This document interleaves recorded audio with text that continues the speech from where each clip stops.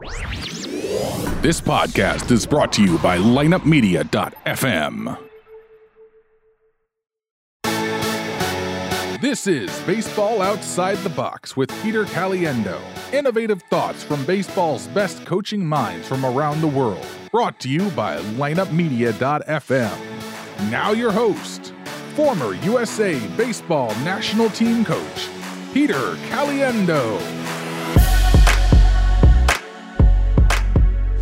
Hey, good morning, good afternoon, or good evening, wherever you're at in the U.S. or around the world. Welcome to Baseball Outside the Box. Thanks for joining us. And we, as always, want to thank our listeners and people that watch on YouTube, Facebook, and Twitter. Thanks for doing what you do for us because you get the show out. We're in over 100 countries, and we're excited about that. But we want to keep going, man, because we got some great stuff going on and want to thank everybody. Again, special prayers to our friends in Ukraine. You know, I've been there many times.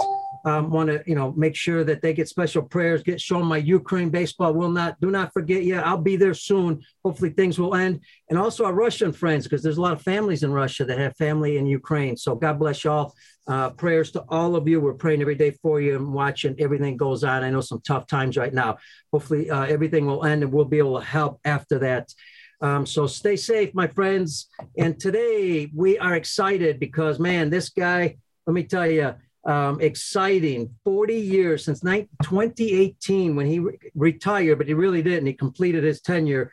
40 years, the longest tenured athletic trainer in Major League history with the Chicago White Sox, 2005 World Series. He's rehabbed great athletes like Bo Jackson, Isaac Guillen, Robin Ventura, worked with Michael Jordan. He had 2 All-Star games. The list goes on. Basically one of the best trainers in any game, anytime. And let me welcome our good friend, Herm Schneider. How you doing, Herm? Hi, Pete. Good afternoon to you, or good afternoon or evening, wherever you are.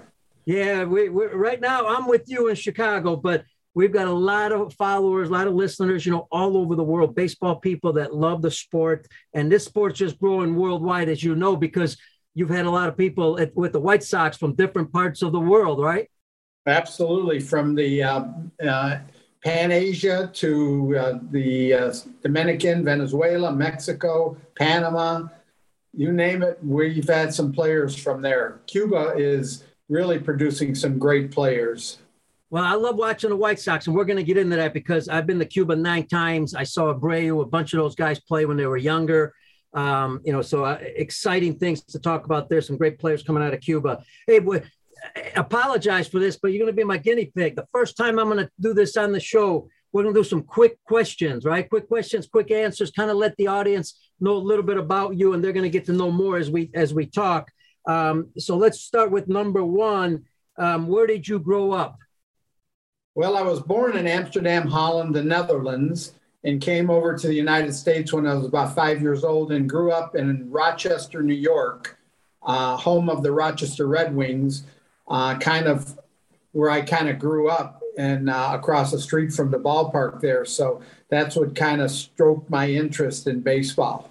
Cool. And, and then when I saw that native of Amsterdam, the first thought, and I might as well throw this one in there. You ever been contacted by the Dutch team? I've been in the World Baseball Classic all over the place to do things for them. Well, I did get in touch with the general manager of the Dutch team.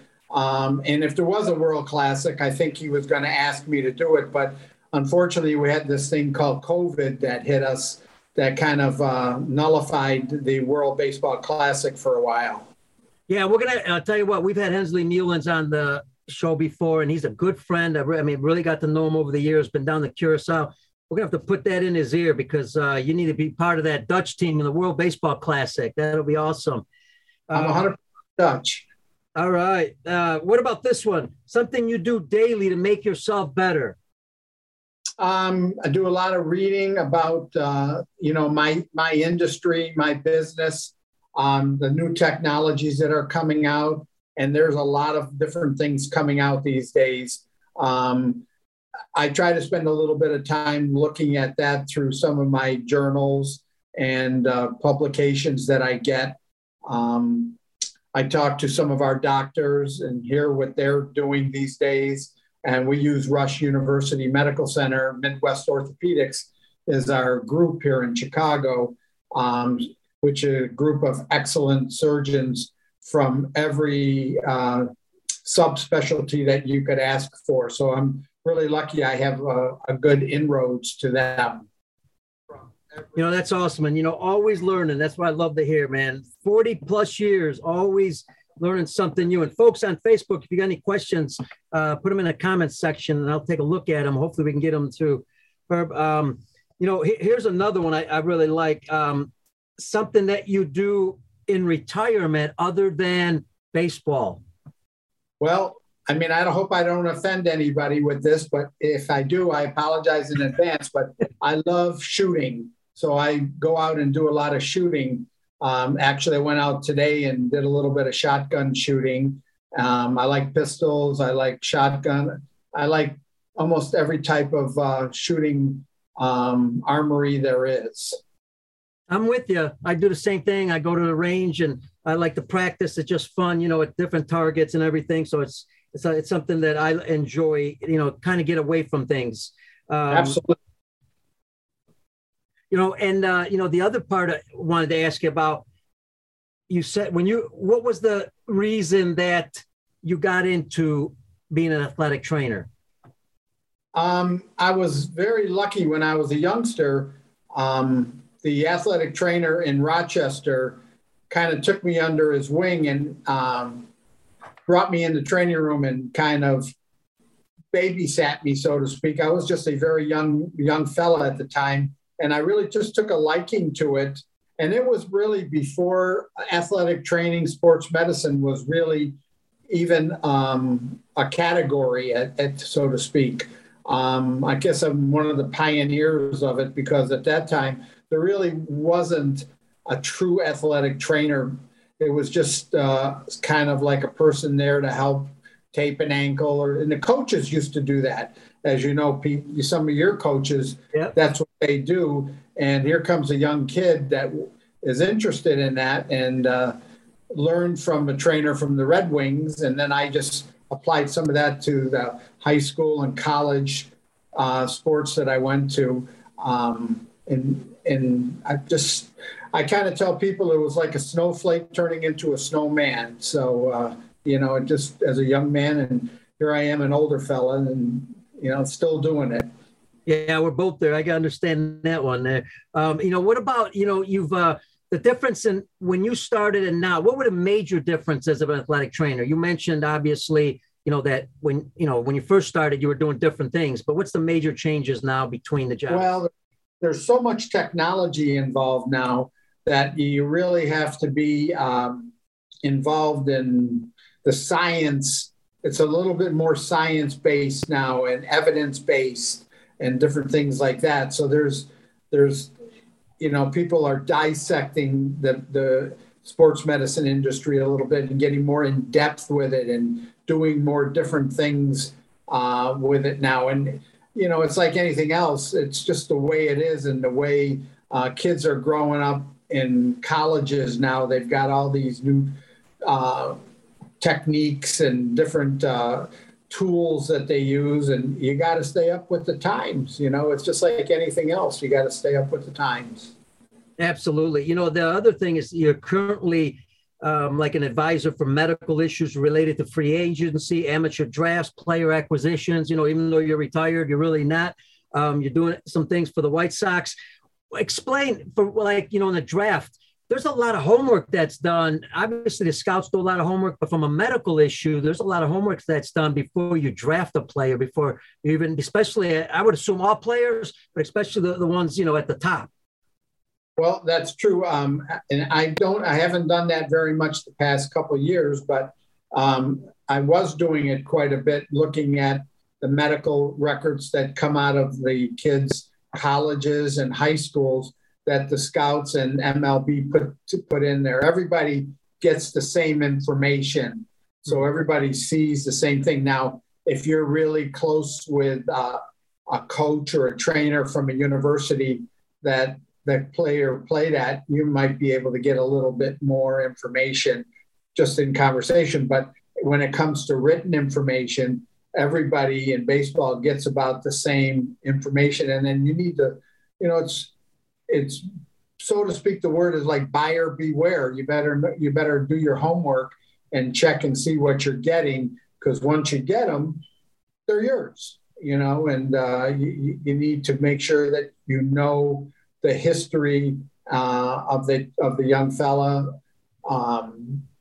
his surgeries, his previous injuries that he had. And you can see kind of like, you can find out how a player recovers whether it drags on with him or not, what kind of personality he has along with it, if you just read the notes that come along with the information from the college trainers, high school trainers, et cetera, et cetera.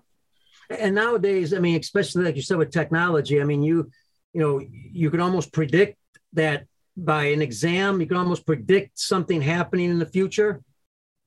Well, if he has a lot of one particular type of injuries, then you can see that he has a weakness in that particular area, and you just have to be cognizant of that. Now, that doesn't mean you might not draft him or get him, but that means when you do get him, you have to be aware and spend more time on his weaknesses to make him stronger in those particular weaknesses. A lot of times it's not the medical side that drafts a kid, it's the abilities and the stuff and the power and, his bat control. Those are the kind of things. Medical is one thing, but the game is played by players and talent. So that sometimes trumps a medical issue. Not all the time, because it depends what it is. But a lot of times they'll say, we'll just have to keep an eye on this kid, but we're gonna draft him and bring him along slowly and see if we can build up his weaknesses to get over the top of it. Herman, kind of the elephant in the room, it's always, the biggest topic, obviously, this, are the injuries to pitchers, especially because of velocity or because of other reasons. And I know, it's not a perfect solution, it's not going to be solved completely, but what's happening in the game? Why do you think, what does the research show? What does your background have that shows, why young kids are getting hurt, pitchers, more than ever? And even at the major league level, I think you're seeing more injuries at times. Well, a lot of it has to do with pitchers is mechanics, and it's very, very difficult to change the spots on a leopard, so to speak. A lot of times mechanics are the DNA of the person. You're not going to be trying to change it. The younger the kid is, the better chance you have of changing his mechanics, that he doesn't hurt it. But I mean, there's so many kids in high school now that are getting Tommy John surgeries, and kids are throwing harder. I think that everybody wants to throw as hard as they can. And if you have bad mechanics and you throw hard, it's a formula for potential Tommy John surgery. It's just the way it is, and Tommy John surgeries are very predictable. I mean, if a fella has to have it, nobody wants to have it, because you always hear about the successful ones. You don't hear about the ones that become unsuccessful.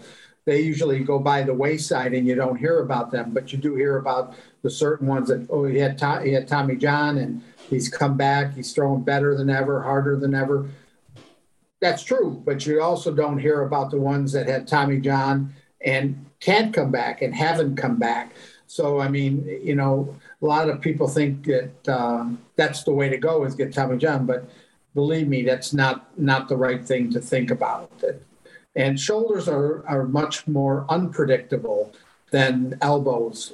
Elbows you can predict pretty good, and hopefully you get a good result. You get the right surgeon to do the surgery, and then you get the right people to rehab them and do it the right way. It's pretty predictable. Shoulders are pretty much unpredictable. You don't know what you're going to get in return after a shoulder surgery, a labrum repair, or rotator cuff, bone spurs and different things like that happen in shoulders. But it's occupational hazard, Pete. The body wasn't meant to do that, so to speak. and you're doing something that's basically unnatural, and there's a price to pay for that sometimes. Why do you think, because again, being in 40 years, you've seen a lot of players. Now, in the older days, there didn't seem to be as many injuries. And I could be wrong. There's many injuries, and guys were pitching 9 innings. And I understand why the game's changing and you've got, so many innings that a pitcher pitches and all that. But why, back then, I remember Jim Cott talking about there weren't as many injuries back then than there are now. What do you attribute that to? Just velocity again? Well, I think, I don't think people threw quite as hard back then as they do now. Mm-hmm. I think the mentality now is to throw harder. We didn't have MRI units back then. We didn't have a lot of the things that I was talking about earlier, the science, the testing, and the different things that uncover things more now. And I think the people are, they just handle things a little bit differently now than they handled them back then. A lot of, like, for instance, Nolan Ryan, he had torn ulnar collateral ligament in his elbow for quite a bit of his career, never had surgery. He rehabbed it and kept it strong. But nowadays, if they have the discomfort, you kind of lean towards maybe repairing it. And that seems to be the trend these days. Not that kids are not as tough now, but it's just a different mentality growing up, I think, as the way you grew up to the way people grow up now. I think you may understand what I'm trying to say. Absolutely, 100%. And the other part of this is, like you said, the technology. Now, I'm assuming now with all the technology, you have a better idea whether it should be a rehab or it should be a surgery. Back then, we didn't understand that as well because we didn't have all this technology. Absolutely. And now you get an MRI and you get a 3D MRI. It's pristine and you can see how bad it is. And, the physicians will say, well, this fella needs to get it repaired if he wants to have a long lasting career. So then you do it and then you hope that the surgery goes well. You hope the rehab goes well and you hope he does well, on how he handles everything. It's not the most pleasant thing to go through for sure. There's some discomfort involved, and first trying to get the range of motion sometimes is very uncomfortable, for a good while. And if you don't get the range of motion, there's strength and endurance that follow that. It doesn't matter. You got to get that range of motion back first. And it's interesting. You said, it's a hazard of the job, obviously, because it's not a natural motion. So I get that people are going to get hurt no matter what. What's interesting is if we all understood what that, after surgery, what that rehab is, and you rehab Bo Jackson's hip. I had a double hip replacement all done at one time about 8 years ago. So I understand what the rehab part of that was, when both your hips are being done at the same time. I believe you, Pete. And I'd rather not go through that, right? So talk to the players out there and the parents and coaches. We want to try our best to work really hard at avoiding getting hurt, right? So you're in better health, better training, better at whatever it may be, all the different things. We want that first. So that way, hopefully your chances of getting hurt are a little less. Right. Well, I've always been been very successful in my career with prehab versus rehab. It's you convince your players to be compliant to doing the things they need to do to hopefully short circuit the problems that may come up with certain different exercises. It's not a guarantee, but I was pretty successful on keeping guys healthy by doing prehab things, shoulder programs, arm health care, shoulder health care, just preparing them for the battle. And it was like, I always told our guys, it's like sometimes people understand money more than anything. So it's like, when I have you do your prehab, it's like you're putting money in the bank. Yeah. When you're on the mound and you're throwing, you're making withdrawals out of that bank account, you know? So it's like anything else. The more you put in the bank account, you don't go broke at the end. You know, you have more to work with. You don't become bankrupt. So the more deposits you make, the more you have. So the more you work at your prehab and your shoulder program, which is not the most fun thing in the world, Pete. You know, it's kind of not, I mean, it's somewhat boring. It's labor intensive, but it's pay me now or pay me later type of mentality. And that's how I it made our players think about it. You can do this now and have a good, healthy career and make money, or you can not do it now and you'll break down and you're going to do the rehab anyway, but it's going to be more painful at that point. Great point. I love the incentive part. You know, and speaking about pay me now, pay me later, you know, I would assume common sense, that approach needs to be taught to the younger kids, the coaches working with young kids. You know, the training is so important because by the time you get them whether it would have been when you were in the minor leagues or in the major leagues, you know, by then there could be a lot of things going wrong with the body that even you can't avoid now an injury because it happened maybe, you know, or it began when he was 8, 9, 10 years old. No? Absolutely. You want to have good compliancy. You want to teach kids good. It's not any different. And I make a lot of comparisons, but it's not any different than brushing your teeth every day. You know, it's things you do so you keep your teeth healthy and things like that. Not any different than that. You know, it's teaching them things to do. And I'd like to, you know, eventually, if I can do that for you with your kids, not any different than that. You know, it's teaching them things to do. And I'd like to, you know, eventually, if I can do that for you with your kids, not any different than that. You know, it's teaching them things to do. And I'd like to, you know, eventually. I was hearing my conversation. Sorry about that. Keep going. Go ahead. You're good now.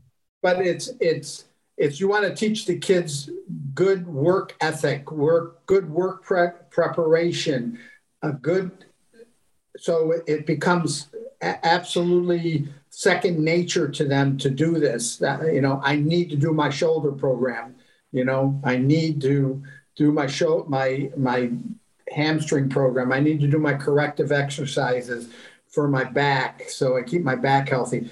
If you do all those things, you could have a long-lasting career, but it's time consuming. It's not a lot of fun. It's hard work, you know.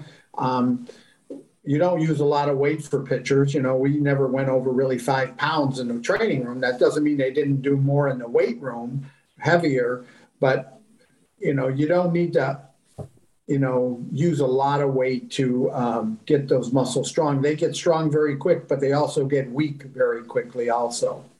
What should a young kid, you know, 12, 13, 11, what should they be doing? What's your advice prior to a game? If they're going to pitch, some things that are important for them to do, maybe to warm up or to avoid, you know, that stress. You're still going to have stress, but to kind of avoid that stress when they're pitching. Well, you know, one of the other things you do is you warm up to play. You don't play to warm up, you know. So you put your shoulder and your elbow and your back, and each person knows where their shortcomings are. But if you're a pitcher, it doesn't matter who you are. You want to make sure you warm up your shoulder, your elbow, your lat, different things like that. Get it warmed up, because once you get on that mound, it's that little extra, Pete, that I think you know what I'm talking about. Mm-hmm. When you see that different uniform, that you give that little extra, and that's what usually burns you if you don't warm up. So warming up the shoulder, the elbow, the body to play kind of gives you an advantage when you're on the mound, and you need to give that little extra that is subconscious. And I think you know what I'm talking about. It's just you think you're throwing, when you do a side day or you do a bullpen or whatever, you're throwing the ball hard. But when you get on the mound and you see that other uniform there, it's always a little bit extra. And that's the part that usually gets you when you have a shortcoming.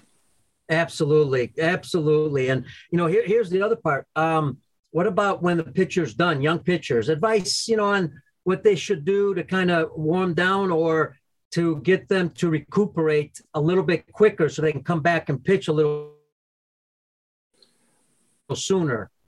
Well, I've never really been a huge advocate of ice. I've never said no to anybody that wanted ice, because they're entitled to ice if they want it. But if they said, should I ice? Then I would say, well, I think to do a light shoulder program post-throwing to help flush the arm and try to get some of that lactic acid out of there. Ice just kind of slows everything down when you want to flush the arm and you want to move that lactic acid out of there so that, for your audience, the bad blood, which is the lactic acid, you want to get that out. If you put ice on it, you're slowing down the circulation. You might numb it where you don't feel it, but you're not really doing a whole lot of good for your shoulder or your elbow at that point. You want to kind of do some range of motion things and use that as a pump to pump out that bad stuff and bring in nice, fresh blood that helps you recover a little bit quicker. So you recommend, stim or some kind of massage instead of icing? Well, no, because a lot of kids don't have all of that available to them. Right. What I would suggest is arm weight without weights and just go through a modified shoulder elbow program that they would do with their weights, except just do it with the arm weight of the arm, because the arm weighs about 7-8 pounds by itself. Yeah. So you're lifting 7-8 pounds with nothing, and just go through a few 5 or 6 different exercises after they pitch to help move that lactic acid out. Now, if you have a trainer there or I'm there or somebody and they want to milk the arm, I think you know what I'm talking about there, then you can help move that out. But, not all kids and players have that availability to them.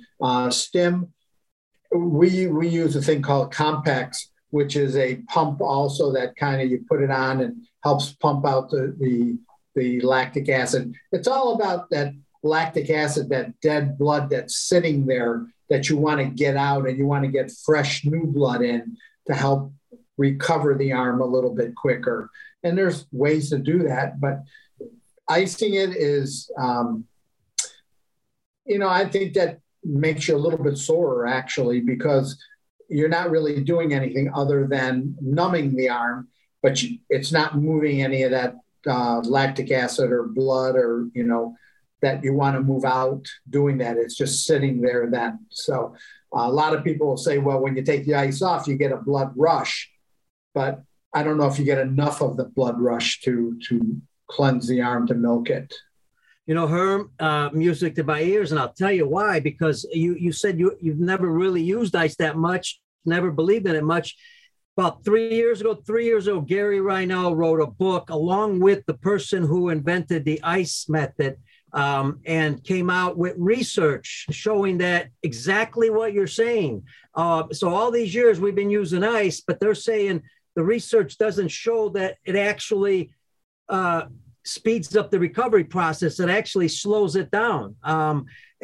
So to ask you, at the major league level, all these years, guys were icing. And then were you able to convince guys not to ice? And if you were, how did you do that? Because that's sometimes a mental thing too, right? I'm used to doing it my whole career. Now I've got to change.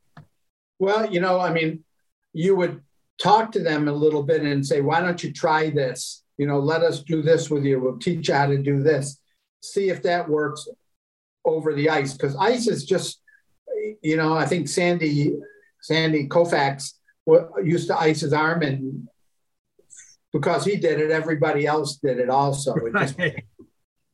But we would just kind of convince guys. And then in our minor league system, our other trainers believed the same thing. And we had a bit of a policy that when we got a kid in, we would convince them maybe not to use ice and go through some range of motion work after they pitch. They do what they call a cool down.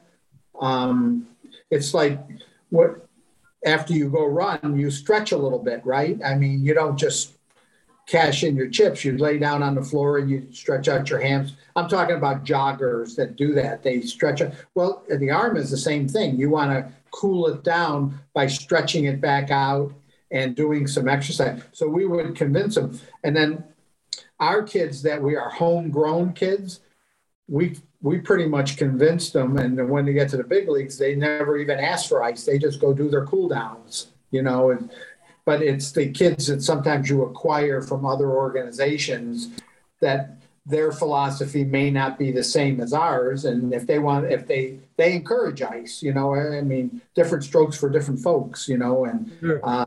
Other organizations, sometimes they just throw ice on just to throw ice on, they don't have a whole lot of reason to do it sometimes. But and then players like it and they come over and they want ice. I've never say no to a guy that wants ice, never. But then I always ask him to do the cool down after the ice, and try to convince them that, maybe we, instead of icing for 20 minutes, maybe go 10 minutes and then maybe 5 minutes. And then eventually you get them off of ice altogether. And actually, a lot of them feel better when they don't ice. Their arm feels lighter than it does. Actually, a lot of them, after they get done, they go in the shower anyway, and they put hot water on their arms. So it's that's what makes them feel good. So, and folks, I'm seeing a lot of universities not icing. Matter of fact, there's universities that are called no ice universities. I'm familiar with major league players. They a lot of times may not give their names, but that don't ice anymore. And folks, I know John had a question about the thing I mentioned with Gary Reinel. You can go to the podcast, check it out. There's 2 shows on the podcast, Gary Reinel, Reinel, if I spelled that correctly. You could Google it to my podcast and check out the 2 episodes. They're over an hour each one, gives a pretty good description of everything. So check that out. What's the toughest part of your job as an athletic trainer? The compliancy and convincing guys to be compliant is probably the biggest job, because once again, I always was in prehab and I always wanted guys to work so they wouldn't get hurt. And that was always the hard part. I always would give a guy an invitation. Well, put a little note on his chair, you are cordially invited to the training room to do your prehab today, just kind of make light of it a little bit and have fun with it, and because I know that if they do that, they're going to have less injuries and everybody benefits from that. Always the player is the prime person in the mix, but the organization's in the mix also, because the more you can keep a player healthy for his sake and for his numbers that he gets at the end of the year and his, how many times he takes the ball and everything else, and how, I always kind of like when you give a guy a baseball to start the game, do you want to just go in and grab it, or do you kind of just say, "Oh, I'm not sure I feel like that grab ball today." I want that guy always to want to grab that ball and be ready to go, because he's going to pitch well. And we've had a lot of great pitchers that have done very well through the White Sox over the course of the years, that have made themselves a lot of money and were able to, do a lot for them and their families. When they got out of the game, they had a good, life going after baseball. So that's what it's all about. But also for the team's sake, you want those guys healthy, because it's hard to replace your best players. I mean, you want to keep your best players on the field all the time, because that helps the team, it helps the organization, it helps the city of Chicago, it helps everything, But first and foremost, it helps the player themselves. The other part of all this, you've had so many major league pitchers that you've worked with, that you've had on the clubs, not just the White Sox, but other clubs. a major league, what's it look like when a trade is made, you get a new pitcher, or even before the season? What's that communication with you look like? How does that go? And what do you guys talk about? Well, Pete, actually, when you get a new player, you don't go in there right away and try to change him. You know, you let him do what he does best in his mind. And then over time, you talk to him and convince him. Once he gets to know you and you get to know him, you make a few changes to everything. Like we said, you know, a big icing guy. So you say, okay, well, after he's gotten his feet wet and he's comfortable with his new teammates and new city and new trainer, everything, you know, it's not easy to get traded. You know, it's you're coming into a different environment and you don't know anybody. So you don't want to just jump in there and force feed what you think on a guy. You just let him go. And over the course of time, you try to convince them, maybe try this, you know, see how it works. If it doesn't work, you can go back to the way you want to do it, you know, and things like, and let me tell you, most of the guys that try to change and do it, they don't go back, you know, and I've had many a trainer from other organizations call me up and say, man, this guy is the most compliant guy there is. You know, he just comes in, he does his work, and, you know, you don't have to stand over his shoulder. He knows what to do. He takes his own responsibility and all that. You don't want anybody attached to your hip. You want to teach them how to take care of themselves. And then that becomes part of their DNA after that, where this is what I have to do to be successful. Make sense? Yes, absolutely. And it's also fair to say, especially nowadays, major league pitchers, especially, whether it be their routine before they pitch in a game or whether there be after a game, their routine on what they do, it kind of varies, like you said, according to the individual. And what they do, a starting pitcher versus a reliever, a short reliever, you know, I mean, everything, it's not a can operation. It's individualized. Because a starting pitcher, when he comes out, whether he throws 30 pitches or he throws 100 pitches, he's still got those 4 days to get ready for his next start. So he can go through a regular shoulder program, so to speak, regular arm care. But, you know, the long reliever, if a guy throws 20 pitches, then the long reliever comes in, and then he's got almost the same thing as a starting pitcher, but maybe not quite as much. And then as your bullpen goes to the back end, you know, you have a little bit of a modified, because that pitcher may have to come out tomorrow and pitch, you know, may have to pitch 4 or 5 days in a row, you know, hopefully not, you know, but sometimes he has to come out and throw 1 inning, or, yeah, 4 or 5 days is a little exaggerated, but, you know, three days or 3 days in a row or something like that. So you have to kind of keep him ready for him. But those guys are just so good at what they do. Then that's why they are where they're at. They're ultimate pros. They know how to take care of themselves.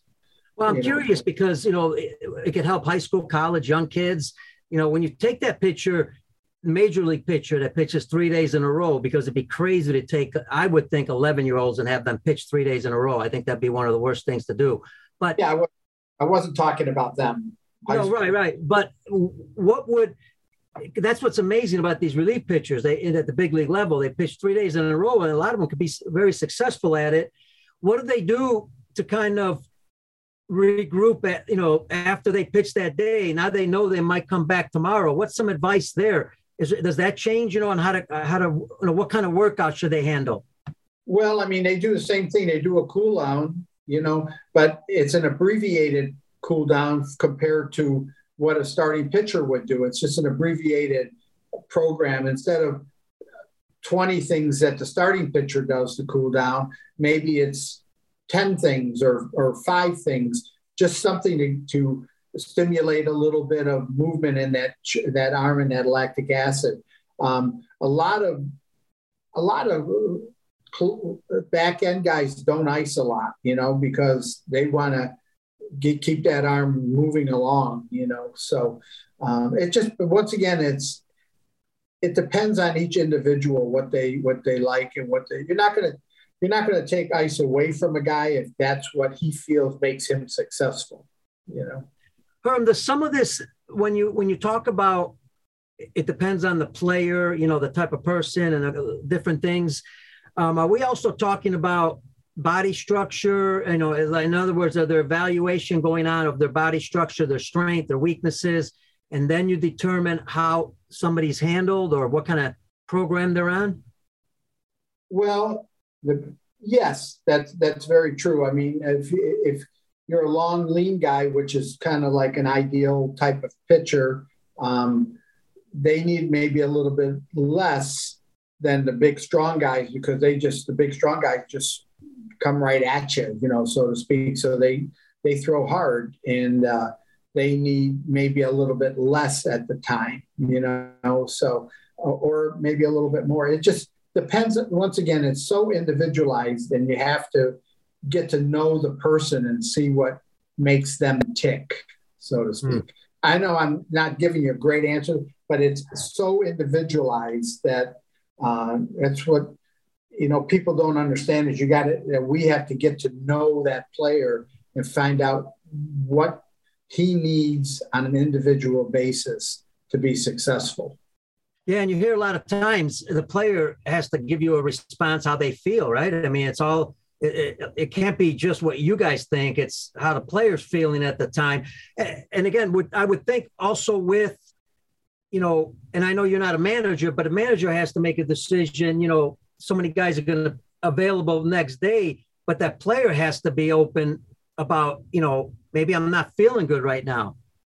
Yeah, they have to be open, but a lot of times they don't give into that. They'll say, I'm ready to go. And yeah, that they're a little tired and they need, so as a trainer, sometimes you'll see that they're struggling a little bit with their stuff and you kind of mentioned to the manager, if you don't really need him today, maybe stay away from him. He's available, but if you don't need him, maybe stay away from him for a day and give him a bit of a breather because he's not going to ask for a breather.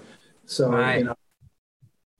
And that's a good point. So the player would come to you, which makes it a lot easier on the player. He doesn't have to go directly to the manager and try to communicate something like that. And no player wants to come out. I get it because it's their job and they don't want to lose their job for whatever reason.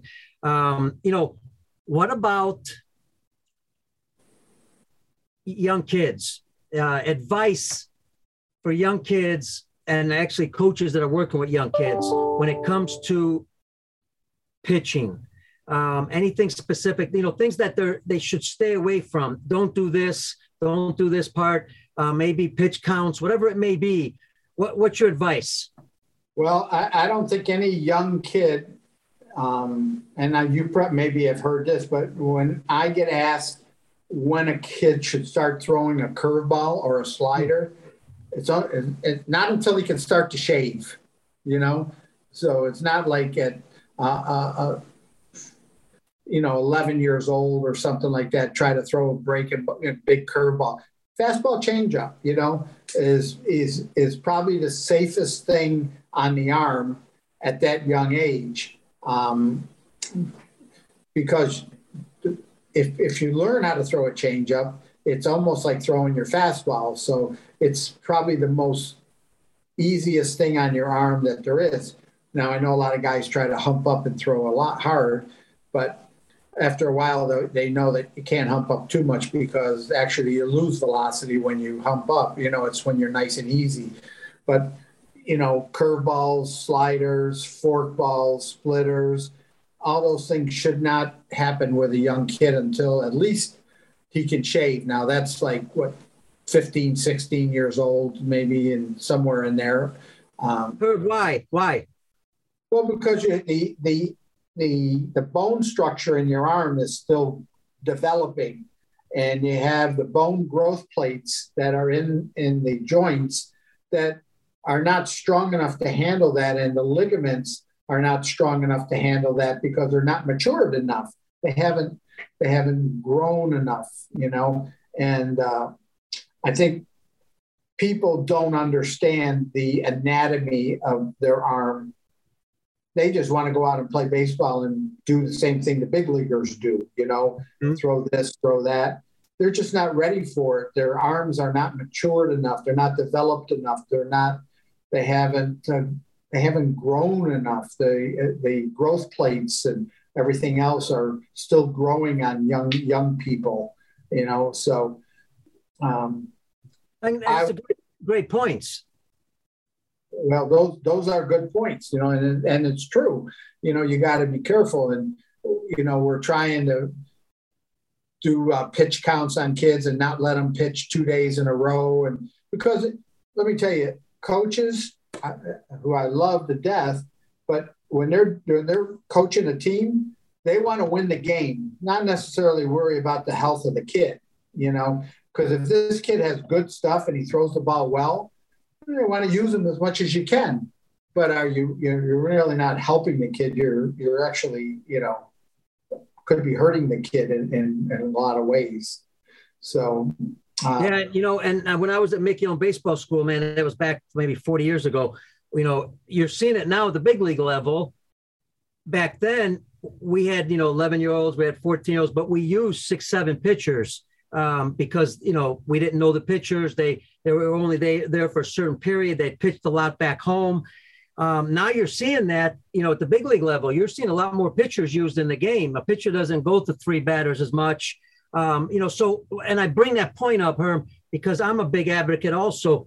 If you teach your kids to throw correctly, as you mentioned earlier, mechanics, they got a better chance of pitching. So you could have more pitchers on your team instead of having those 2-3 pitchers always pitching all the time. Absolutely. You're always going to have your kids that are a little bit better than another, but those are the ones you want to take care of and make sure that they continue to get better, because for their sake, they could go on and play high school ball and then college ball. And, with the grace of God, they could go to the big leagues and maybe be successful. But if they break down in high school or even in Pony League or whatever, because they're trying to, most parents think their kids are going to be the next Roger Clemens or whatever. And that's a good way to think. I mean, my daughter played softball in D1 in college. And I mean, I saw many of the parents think that their kids were going to be on the Olympic team, and right. So it's just the way it is. My daughter, she knew better because she lives with me. So, but she was a good player. That's why she got, scholarshiped into University of South Florida to play softball. So, but, I mean, parents sometimes can be, the biggest problem a little bit. They want their kid to throw that curveball instead of saying, don't throw that curveball, throw a changeup, learn how to throw that changeup. Changeup is a great pitch to learn. I mean, it's an equalizer, really. You throw one, in the big leagues, you throw one at 98 and the other one is at 70. That's a big difference. And that the health becomes better. The guys that have a lot of shoulder problems are the ones with bad mechanics and throw hard versus the guys that don't throw hard and are pitchers. They pitch more than just to be flamethrowers or whatever. But, I mean, baseball looks for hard throwers. So you can't teach somebody to throw the ball hard. You can't teach that. That's a God-giving thing that you have. But you can teach somebody how to throw a curveball. You can teach them how to throw all the other pitches, teach them that. But you can't teach them how to throw a fastball. You either have it or you don't. And fair to say, whatever age group you're working with, obviously you want to watch all your kids and make sure they're all healthy and everything's going well. But really be careful with the kids in that age group, again, that throw really hard, harder than most of the kids in that age group. You've got to be careful with those kids especially. You do. You have to be careful with them because they'll try to do more than they're capable of doing. They'll try to throw harder, and then they come out of their comfort zone, and then their mechanics are just out of whack, so to speak. Herb, listen, you've worked with, and we've got about 10 more minutes left. You worked with so many great athletes. And I know I put you on the spot on this because it's hard to pick one. If you want to mention a couple, but what's one or two of your favorite players that you just loved working with because of their attitude, because of how they, handle themselves and all that? Well, I mean, Harold Baines is probably right at the top of my list. He's, we spent a lot of time together, and he's ultimate. He's the greatest. And I mean, I have a whole slew of them. Robin Ventura, Greg Walker, Rich Dotson, just a bankload of Jose Abreu. They don't make him any better than Jose Abreu. He is the cream of the crop. He's unbelievable. Ray Durham that I had, Vance Laws. I mean, they're wonderful guys. I never really worried about how they played. I just liked them as people. That was my big. What did you? Okay, without name, you don't have to mention names here, but because to give advice again to our kids that are listening too, because we got players that listen also. What did you not like from players? What they did sometimes, maybe something they said or what they did, or what they were thinking at the time. Is there things that kind of got you a little upset, but even though you may not have shown it? If they wouldn't take constructive criticism, that was always like, okay, you're on your own, so to speak. If you break down, you break down. If you don't want to, a lot of guys wanted what they wanted, and it wasn't working for them. I mean, we saw that it wasn't working for them, and you try to convince them of, why don't you try this instead of this? And they didn't want to do that. And I never took anything personal because, once again, it's business and it's not personal, but you would say, okay, if you don't want to do it this way, fine, you do it your way. And I would just spend a little more time with somebody else that maybe wanted a little bit more help, But it's kind of like coaching. It's kind of like coaching. Yeah, it sounds very similar because, what I was going to ask you was, even though your title might be athletic trainer or they have another title for it, there were times I would assume athletic trainer still has to deal with the mental part of the game, right? Players have problems. They come to you with problems. Big time.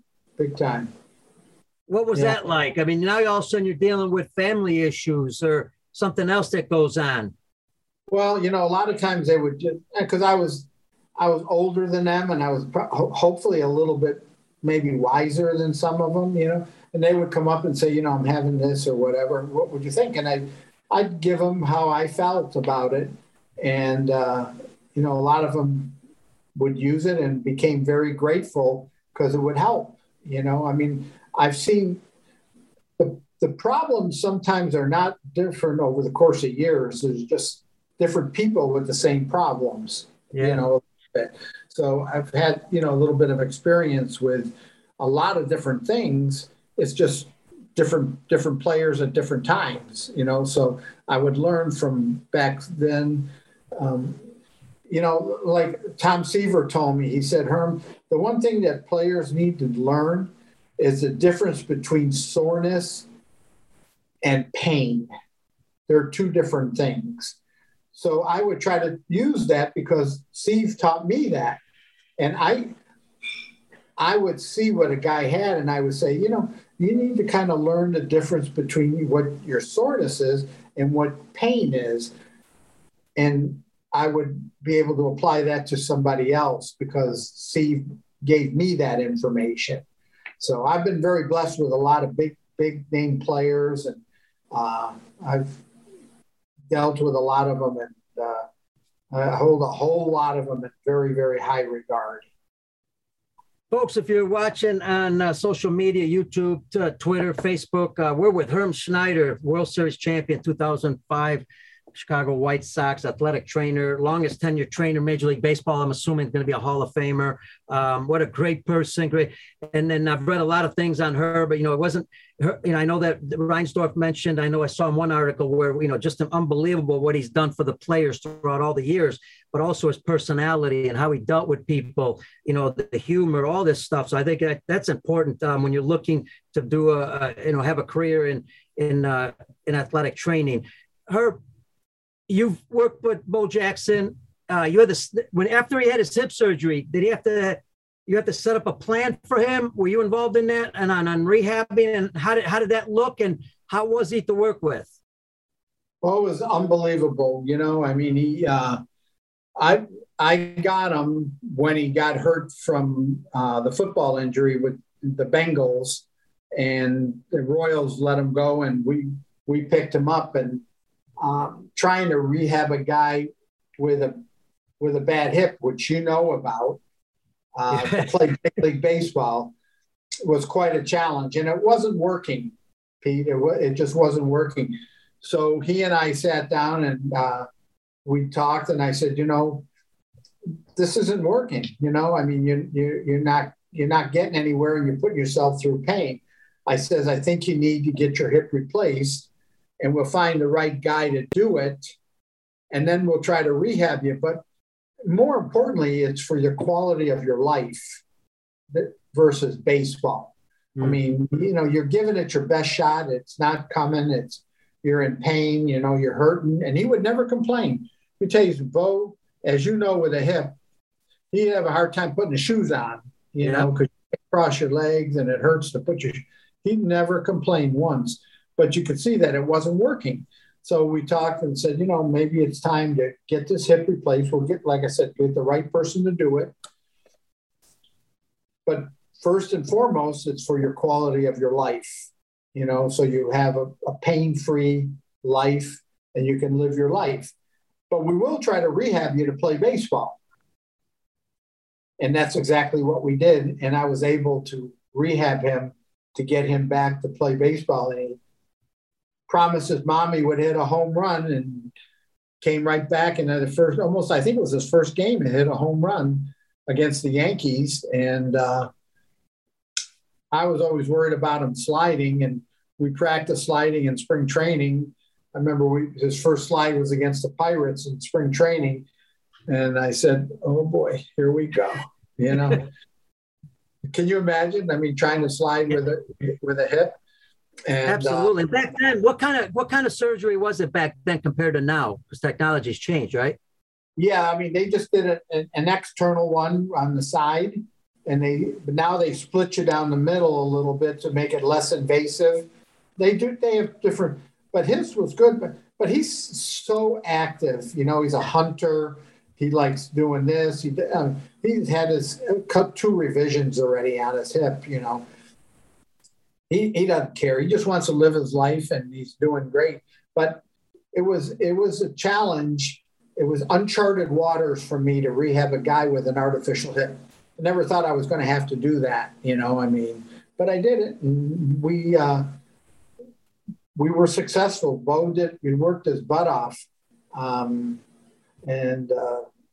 We spent a lot of time together, days and days and days, getting that hip ready for baseball. We got it ready to just walk without a limp, and then we decided, well, we'll take it another level and get it ready for baseball. And he played baseball. And obviously great athlete, very strong. I remember we honored you and him at the Pitch and Hit Club, and I remember taking a photo with him, putting, my arm around him, and it felt like there were weights on his shoulders. I felt like I was touching weights. But being with him that whole time, okay, we know he's a great athlete, he's strong and all that. What else did you see in him that made him the great player? Because he would have been a Hall of Famer in Major League Baseball eventually. What made him so good? His will to do good. he always wanted to do nothing but do the job greatly. You know, he wanted to do it to the best of his ability, and he worked hard at it, worked very hard at it. Like I said, he never complained about anything. You set up a program for him, he would never look at it and try to change it in any way. You know, why don't we do this today? Or he would just listen, and because of that, all of that, he came back and played. I don't think anybody else has played with an artificial hip, have they? No, not that I know of. What about you? Saw, you know, obviously you were in a dugout and you saw him in games and everything, and everybody fails. You're going to fail in a game of baseball no matter what. Did he do anything different when he failed? What did he look like? Did he keep his calm? Was he more intense? He was always, I mean, he didn't like to fail by any chance, but he didn't throw his helmet or do anything like that. He was not happy when he failed, but sure, he kept his cool because he knew there was going to be another at bat, you know, shortly after that, you know, and he was wonderful. I mean, he and I are very close. You know, we spend a lot of time together. He's just an awesome person. He really is. Love it. Love to hear that. Hey, we're getting close, but I got to ask you a couple other things because I think it's interesting. We're going to jump to a different personality, Ozzie Guillen, because I love Ozzie Guillen. And I'll be, you know, I watch both the White Sox and Cubs, you know, so I know in Chicago, you're either one or the other, but I like watching both teams. You know, I do watch the Cubs a little bit more day games because I like watching day games on TV. But I watch the White Sox also pregame and postgame because of Ozzie Smith and the guys on that show, even Frank Thomas. And I love the way, because Ozzie's honest, you know, and I love that the way he talks about the game and he's just entertaining and all that. What was he like? You did a rehab with him. What was he like in that situation or even during the games? Well, it's interesting. I worked him very hard from that. He had a collision with Tim Raines and he tore his ACL and his MCL with a collision with him. And I worked him incredibly hard and teamed him up with Bo a lot in the wintertime. Once the rehabs got to the point where we had to do a little bit more of the baseball skill type of things. Yeah. So and Bo would challenge him too. So, you know, they're very close also. But Ozzie is absolutely wonderful. He's like a son to me. You know, I mean, I've had him. Here's a quick story. We traded Lamar Hoyt for him. Yeah. I don't remember the year, Pete, but Roland Heeman was the one that made the trade. And we were in spring training in Sarasota, and Ozzie was coming into spring training. And Roland came in the training room and he said, "We got to pick up this kid Guillen that we got. He's coming in the airport." I said, "No, Roland, he's sitting right here." He goes, "Oh, I thought that was the bat boy." I mean, that's how Ozzie was so skinny, so small. Yeah, they look young. So that's how long I've known Ozzie. You know, wow. Basically, I wouldn't say his whole life, but pretty much his whole life. You know, I knew him before he was married, when he got married, before his first kid, second kid, third kid. So, I mean, I've known him forever, and he's special. But, you know, you better be ready. When you ask him a question, you're gonna get the answer that you may not like sometimes. You know?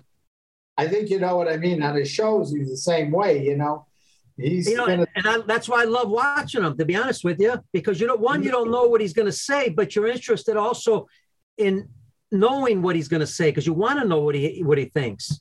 Oh yeah, he's going to tell you right. He's going to shoot from the hip on most things. Tell you, you know. So I mean, I could imagine. I could imagine this too. And then I got one more thing for you, and then we'll finish it off. This has been great. I appreciate the time. I could imagine Bo Jackson and him working out, that he wasn't going to say no to Bo. I guarantee you that. Right? He would never. But I got to tell you, if you look at the statistics, after he hurt his knee and he missed that year, when he came back after his injury, was the best year of his career. So interesting. He worked so hard that work took him into baseball, and he had the best year of his career that year coming back. Love it. Interesting. Love it. And matter of fact, I've been I go back and forth once in a while, even though he knows a lot of people on social media with him on LinkedIn. I tried to get him on the show, but I know he's busy. Finally, the White Sox have had a lot of Cuban players. You mentioned Abreu, but they've had other Cuban players. When you first saw the Cuban players come in White Sox system, what impressed you about them? How polite they were, how grateful they were. The Alexi Ramirez was probably one of the first guys I got. I mean, they're brought up very, very good. Their families teach them very good. I mean, they're very respectful, very grateful. Always, por favor, please, gracias, thank you. I mean, very, very, very, very well put together, respectfully. And they're all that way. I mean, Moncada's that way, Abreu's that way. They're very, very nice, and they work hard. They're grateful. They did a lot to come over here and play baseball, so they have a lot to be grateful for, and they are. They're very thankful people and very respectful people. Great to hear that. Love it. And just on Alexi Ramirez, just give you a little story there. A friend of ours was the president of the Baseball Federation with Cuba, and he was the one that gave Ramirez permission to go see his wife in the Dominican Republic because she was having a baby. Well, that's when he defected. We never saw the president. He no longer had a job after that. But that's just a side story, because he thought he was coming back, and I don't blame him. I mean, great life in the States. This is where they all want to play. And the other thing is, don't you think, tell me if I'm wrong here, but don't you think they seem to be a little bit more prepared fundamentally, ready to play in games, because they're a little older too, right? They don't come over at 16 years old. Well, yeah, they play a lot of baseball. So that's like their minor league years playing all that baseball. So yeah, I mean, we've signed a couple more guys. Cespedes, the young Cespedes kid. So I mean, yeah, they're good. But even all Latin kids, are so grateful, pretty much. And their number one thing is going to play baseball. That's what they do. They don't have all the electronic toys that a lot of our kids have. They go out and play baseball, and they don't even have shoes. They just go play on rough fields, and they play on bad hops, and they learn how to catch all those. So yeah, they're very grateful people, very good people. Absolutely, well said, Herb. Can't thank you enough, man. I appreciate it. Hope everything is going well for you. I hope to see you somewhere, maybe at at the park. But hope everything's well. And I really appreciate you doing the show. My pleasure. Glad to do it, Pete. All right, folks, that is Herm Schneider. Thank you very much to Herm. Thank you to Brian Crock, our producer with the Lineup Media Group. Of course, special thanks to everybody in the U.S. and around the world. Continue to spread our social media, spread the show. God bless you all. Remember, stay safe, be healthy, and we'll see you on the next show. This has been Baseball Outside the Box with Peter Caliendo.